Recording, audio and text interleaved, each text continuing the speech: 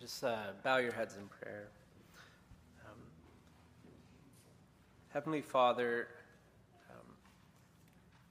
I admit at times it's hard to pray honestly to you.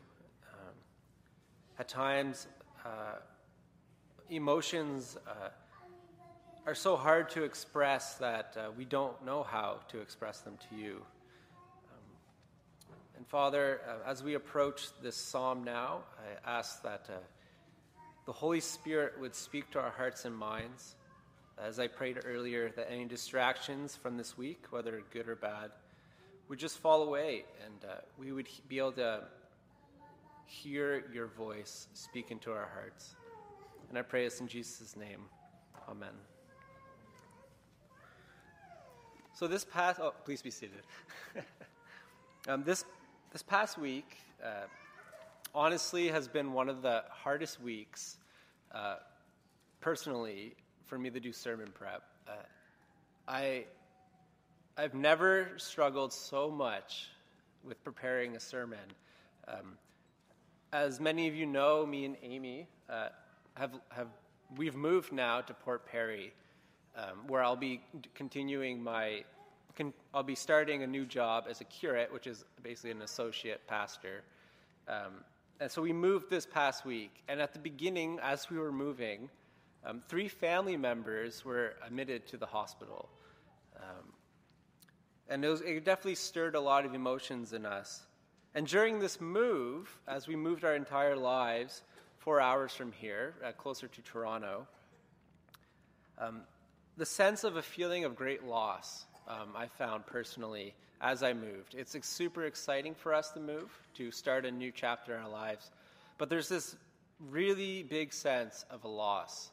And it's been something that's been really weighing on me lately. And through all this stress and emotions, other emotions from the past couple of years with COVID and other things that have gone on in our lives have come up over the past week. And this combined with depression that I've suffered with or dealt with for pretty much my entire life has been quite a combo. It's definitely been one for the books. And because of all this, I feel like I shouldn't be up here. I feel like my mind tells me, someone who has it more put together should be up here speaking to you guys. But as the great renowned Baptist preacher Charles Spurgeon said once, when he was speaking on depression, and he is someone who struggled immensely with depression, he said that I am up here only to remind you about Jesus. And that motivates me to come up. And I can relate to that because I am up here, a beggar, leading other beggars to bread, to tell you about Jesus.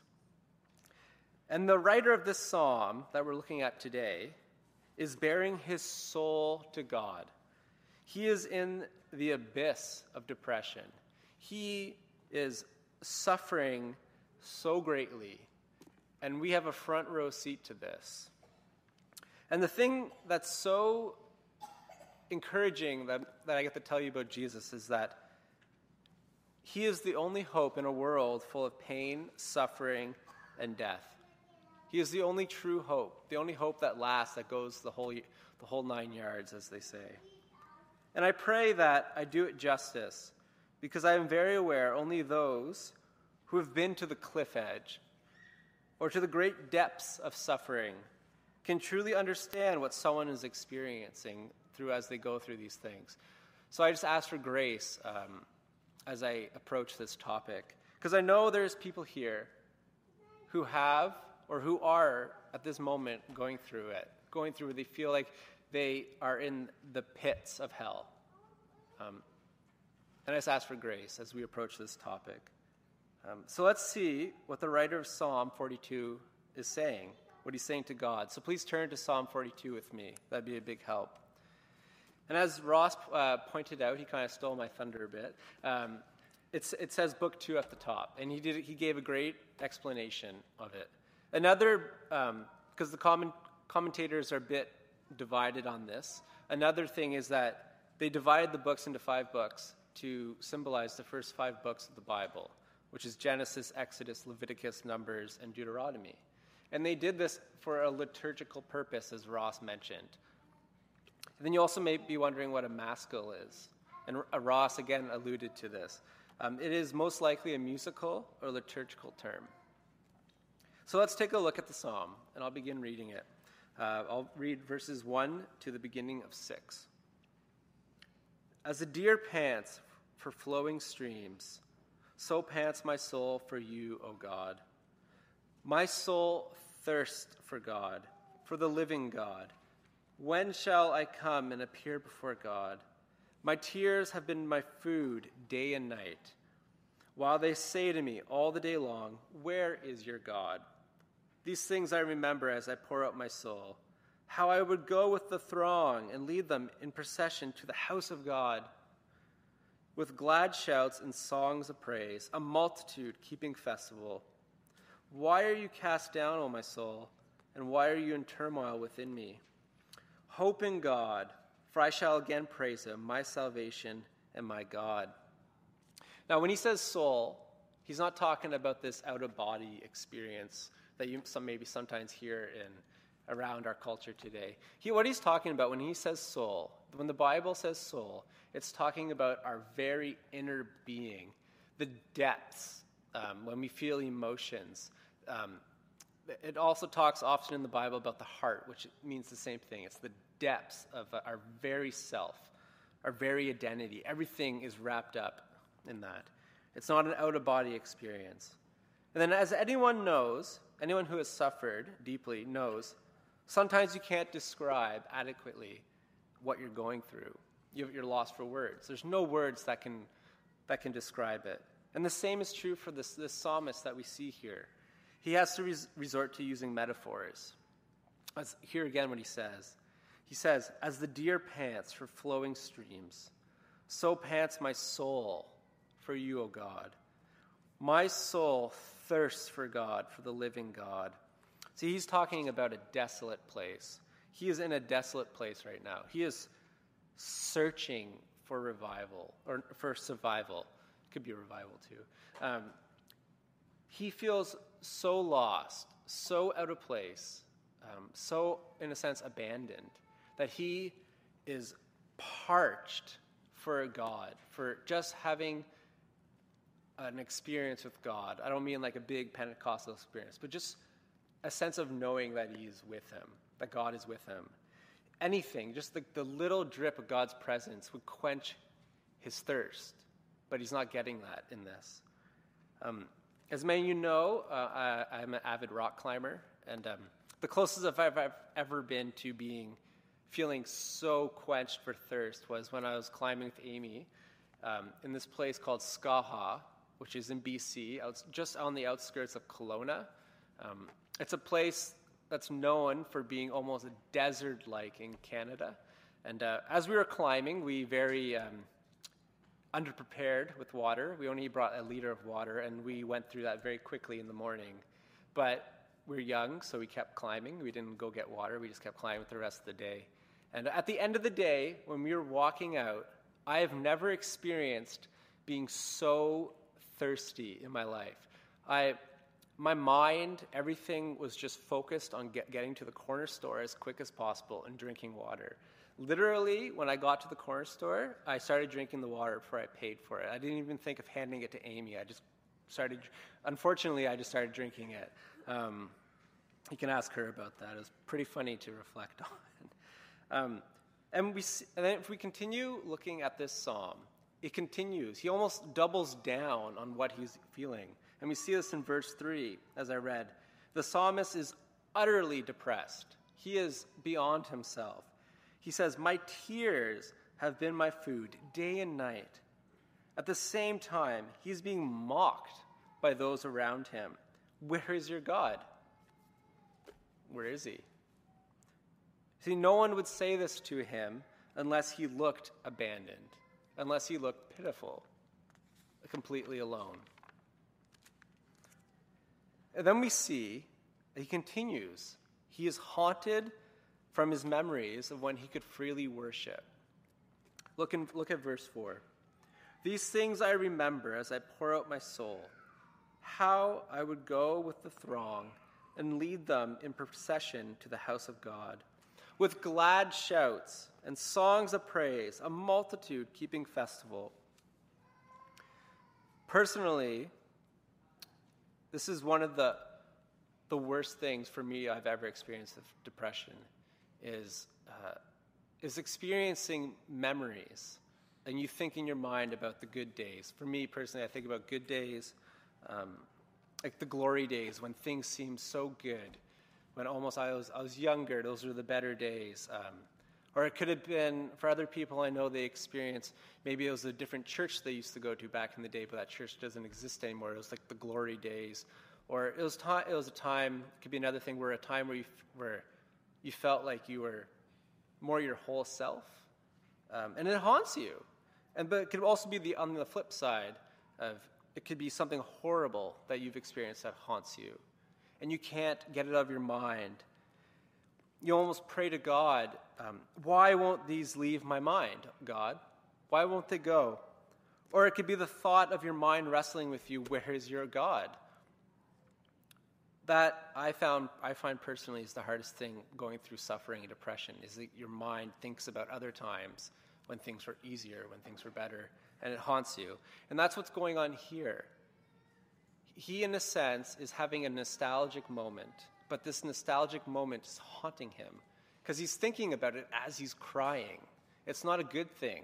He's weeping. It's haunting him. And this is something most of us, many people can relate to, is to things that haunt them from their past. It could be good or it could be bad. And he then finishes the stanza with this. What does he say? He says, "Why are you cast down, O my soul? And why are you in turmoil within me? Hope in God, for I shall again praise him, my salvation and my God." Two of the biggest critiques of Christianity are, how could God allow people to go through such suffering? How could he allow pain and suffering if he is an all-powerful, all-good, all-loving God? Or another critique, I've heard this often, Christianity is just a crutch for people to live in a utopian delusion. As they go through life, they find life too hard, so they need to make up something to believe in. But I would argue that Christianity and the Bible give the only rational explanation for suffering and a hope that's based on an external factor. It's not based on a factor within. Give me a second here. In the opening verses of the song, That's Life, which was made famous by Frank Sinatra, who did a cover of it, it goes like this. That's life. That's what all the people say. You're riding high in April, shot down in May, but I know I'm going to change that tune when I'm back on top in June. Isn't this something we hear all the time as we go through life? The advertisements, slogans, everything's always about just getting up, picking up our socks and continuing on, doing our own self. A very common thing we hear now is something that if you need to deal with something, you need to practice mindfulness. It could be another thing, just overcome it. Chin up. You just need to try harder. Only you can change your circumstances. You just need more faith. What if you never overcome it? What if your strength to carry on fades? What if you never get out of that slump and never get back on top? What if you can't muster more faith? The psalmist in this situation is so utterly bleak, his situation. But instead of relying on himself, he hopes in God. But you might be thinking, why would I hope in a distant God? In this God that seems so, if God even truly exists, he's so distant. Why would I hope in that God? Why would I do that? I'd rather hope in things that I can see, that I can touch. But God is not distant. God came into history and walked on this earth. Jesus came into the world. God sent his son. He came for you. In the book of Isaiah, it is prophesied hundreds of years before Jesus came about Jesus. And I'm just going to read it. In Isaiah 53, verses 3 and 4, he says, "He was despised and rejected by men, a man of sorrow and acquainted with grief. And as one from whom men hid their faces, he was despised, and we esteemed him not. Surely he has borne our griefs and carried our sorrows." You see, what Isaiah is saying here, Jesus is a man of sorrows. Only he knows what you're going. See, only he knows what you truly are going through to your deepest being, to your deepest soul, your pains and your longings. And I know me being up here, just saying, hope in Jesus, hope in the salvation of the future. That could come across pretty flat, pretty doesn't help at all. For those of us who have gone through suffering or depression, it comes out flat. But if that's the case for you, remember Jesus, the man of sorrows. If you can remember one thing from this sermon, is that remember Jesus. He is a man of sorrows. He has gone through everything. He is the suffering servant who said in the garden, "My soul," before he was betrayed, "my soul is very sorrowful, even to death." He knows what you're going through. He's been there before. And this psalm isn't over yet. So we go back to the psalm now, into the second stanza, in verses 6 to 11. "My soul is cast down within me. Therefore I remember you from the land of Jordan and of Hermon, from Mount Mizar. Deep calls to deep at the roar of your waterfalls. All your breakers and your waves have gone over me. By day the Lord commands his steadfast love, and at night his song is with me. A prayer to the God of my life. I say to God, my rock, why have you forgotten me? Why do I go on mourning because of the oppression of the enemy? As with a deadly wound in my bones, my adversary taunts me, while they say to me all the day long, where is your God? Why are you cast down, O my soul, and why are you in turmoil within me? Hope in God, for I shall again praise him, my salvation and my God." As you see here, the psalmist is separated from Jerusalem. He's completely isolated. He gives the location of where he is, which is north of the Jordan River. If you have a Bible, most Bibles have maps in the back. I personally really like being able to look at maps to see historical parts. And this gives a historical reference. So if you have maps in the back, you can look at that later where he is.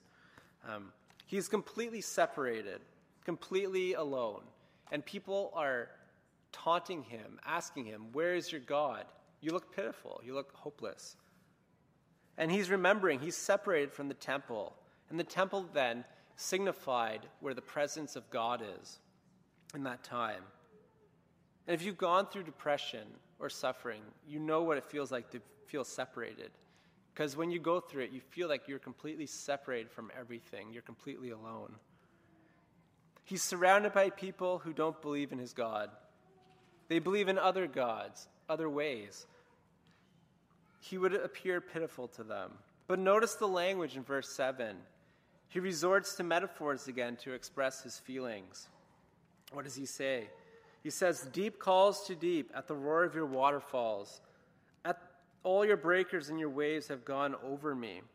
See, he's using a chaotic water symbolism here. In the Bible, anytime there's water and it's chaotic, it symbolizes chaos, unrest, just complete separation. You see it in Genesis, and you see it anytime it talks about water, it normally talks about if God is separated from it, it's chaotic. But when God comes in, it turns into calm waters.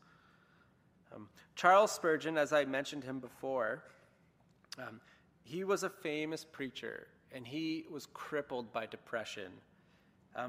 He struggled with it his whole life, and at times he would just weep, and he couldn't come up on stage. And he talked often about depression. In his commentary, The Treasury of David, while commenting on Psalm 88, he says this, which is I find so profound.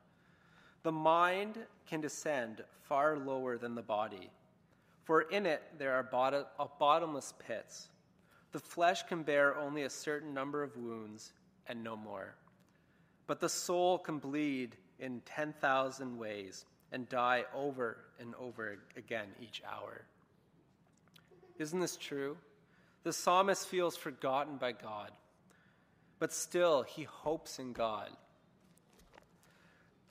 This psalm teaches us three very important things.